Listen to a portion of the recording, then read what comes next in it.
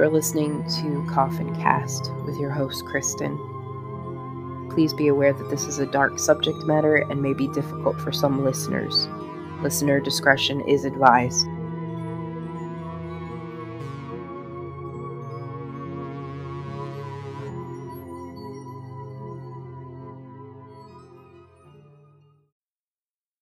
Welcome to Coffin Cast episode 22. I'm your host, whatever, Kristen. Hope you had a wonderful Thanksgiving. But here we are, Monday morning, and it's back to work, back to the grind until we get around Christmas time and we can take some more time off. I am not a fan of Thanksgiving. I don't know if it's that I am not a big fan of turkey or whatever, but I will never say no to time off work. Believe me. But either way, it's Monday, we're back, but you get to spend it with me. That's not a bad thing at all, I don't think. Either way, let's get into some things. So I know I said this week I was not going to be doing an episode. I was taking off a couple weeks to prepare for a very big episode that's coming up. I guess I'm a liar. Sorry. Here we are. I just can't stay away from you guys, I guess. Either way, I will be taking off next week just to prepare for that because it's going to be a really big episode. It's going to be huge for me, and I'm nervous as hell, and I need to get things right technically and make sure I have some good material down so we can make this the best episode ever. We're nearing 2,000 listens. We're like 50 away. What does that mean to you? Here's what it means to you. When we hit 2,000, what's going to happen is I'm going to do a giveaway. It's all stuff tying back into the episodes of Coffin Cast, the stories we've covered. So be on the lookout for that. If you've missed some episodes, go back and listen to some more. Share them with your friends that are into this kind of thing. Just let's get there so that way I can do a giveaway for you. It's going to be a few things. It's going to be a lot of fun. It's good stuff. I'm not going to tell you what it is until we get there. But also, in addition to getting to 2,000 listens, the key to getting entered to win is going to be in the episodes. There's going to be a question that will get you an entry into the giveaway.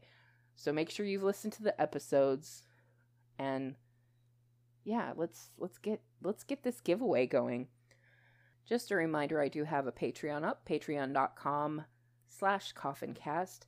Tiers as low as $1 a month. That's less than a cup of coffee, and you can be part of Coffin Cast. It won't only be my podcast, but it'll be yours as well. I already have one patron on there in the second tier, and that's Aaron. Thank you so much, Aaron. He was only supposed to get one shout out, and the guy gets a shout out like every week because he's a friend of the show, and you could be a friend of the show too. So go to patreon.com, see what the benefits are for each tier. They're not expensive tiers, but if you can swing anything, that would be great. And if you can't do that, ratings always help. Following me on Podchaser, following me on Twitter at CoffinCast with a capital C. You can find me anywhere on social media, so look out for me. Give me some ratings if you can't donate some funds. That's okay. And also, you're not contractually obligated to, continue. It's not like you have to pay for a full year or a couple months. You can just do 1 month if you feel generous at that moment. But then you're like, oh, wait, I don't have the money for that. Then you can cancel it. That's fine, too. I appreciate your support in whatever way it comes. So if you can just help me out with ratings, if you can't do Patreon, that would be great. This week we are getting into a small figure who has had a big lasting legacy, not only in art, celebrity, museums, but also in macabre entertainment, dating back centuries. Her mark has been left on the biggest tourist spots in the world, bringing celebrities and public figures to the masses. Ladies and gentlemen, I give you Madame Marie Tussaud.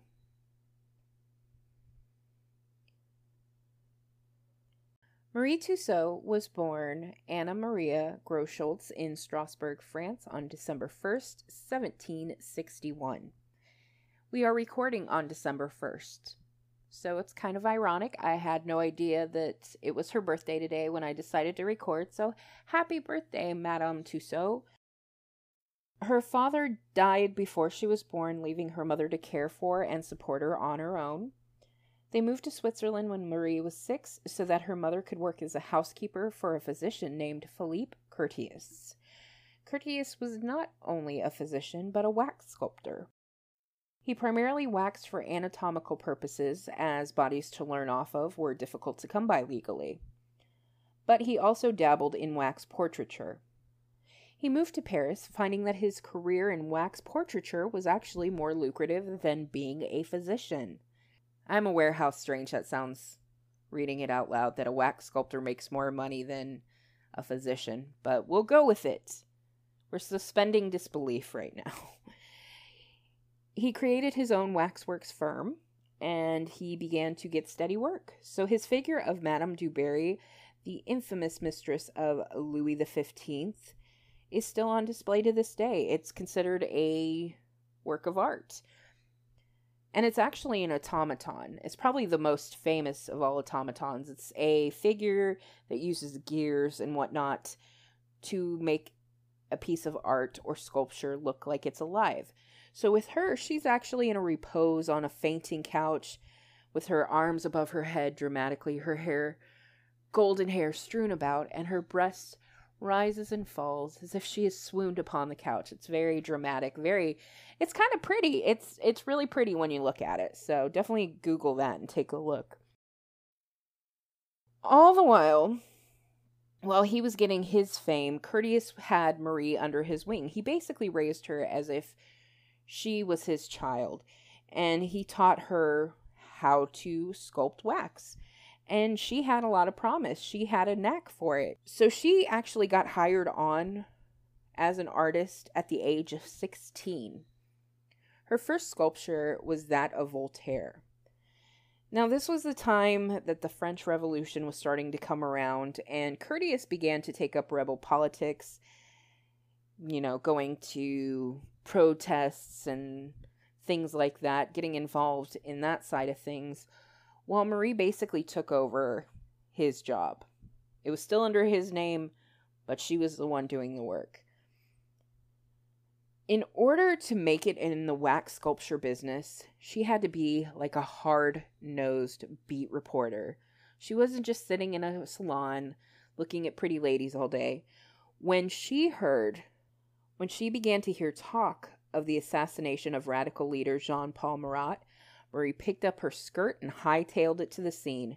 She got there while Marat was still in the bath, and his murderer, Charlotte Corday, was still being processed at the scene. She made his death mask before his body was even removed from the scene. So while he was in the bath, she was leaning over him, waxing his face. That sounds weird in today's context. She wasn't giving him a brow, lip wax. No, she was putting wax on his face, his dead face, and making a mask. We're gonna stick with that. I know that is so weird, but we're just gonna go with it. Marie was beginning to get a bit of popularity, and she was seen as loyal to the royals. I'm a poet and don't know it. She was, carousing. That's not the right word. She was hanging out with the royals. According to her memoirs, which contained largely embellished and unsubstantiated claims, she taught Princess Elizabeth, Louis XVI's sister, how to do wax sculpture. According to her, she was invited to live in Versailles for a period of 9 years. We can't substantiate that, so whether it's true or not, this talk actually got her into quite a bit of trouble. But before we get into what kind of trouble Marie found herself in, I want to take a moment to introduce you to my friend Christopher over at Time Shifters Podcast and let him tell you a bit about himself. I'll tell you a little bit about Anchor, and then we will continue with the story.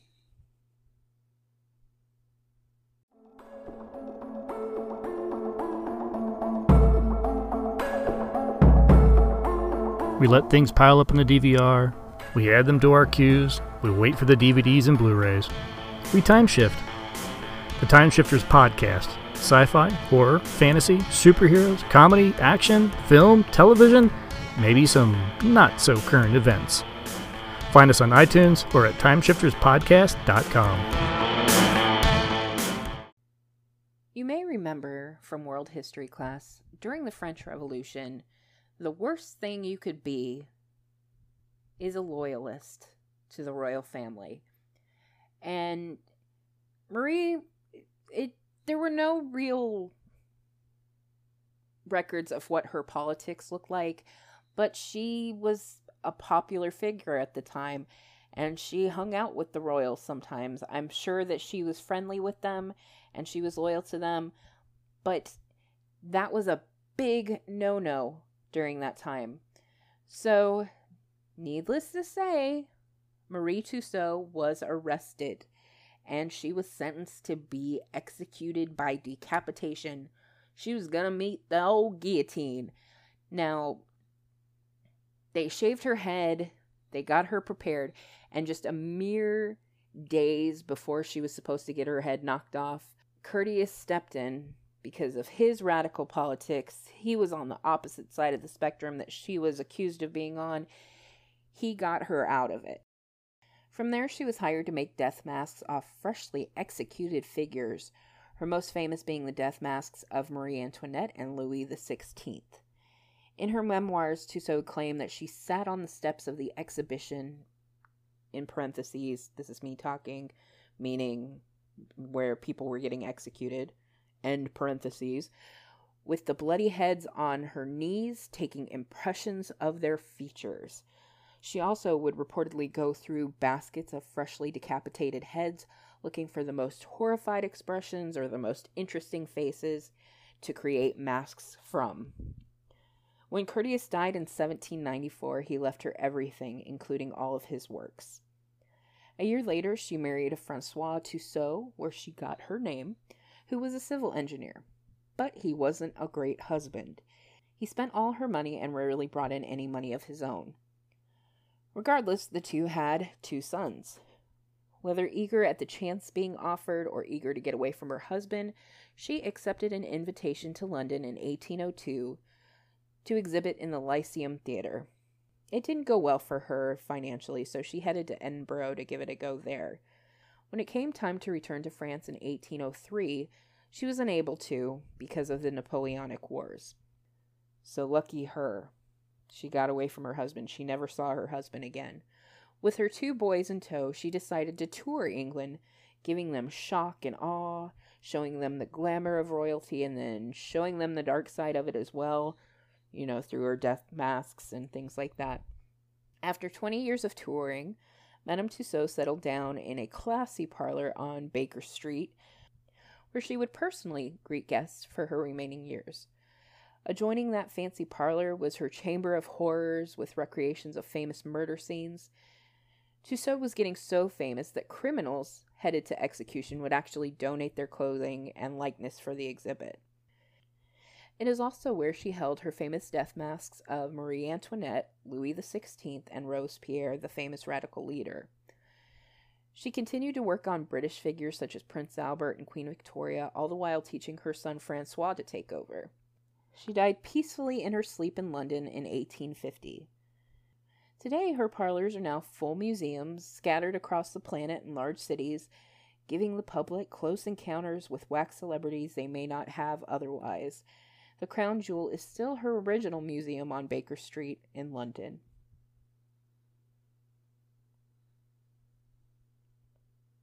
I hope you enjoyed this short episode. I know it was really short. My episodes have been getting kind of short lately. I don't like that. I need to get that fixed. But this one was meant to be short because, like I said, I am working on a big episode that's coming in a couple weeks. So get ready for that. Don't forget, 2,000 listens, and we're going to do a giveaway. Also, patreon.com/coffincast. Give me some ratings on iTunes or wherever you can give me some ratings. Rate me on Podchaser. Follow me on Podchaser.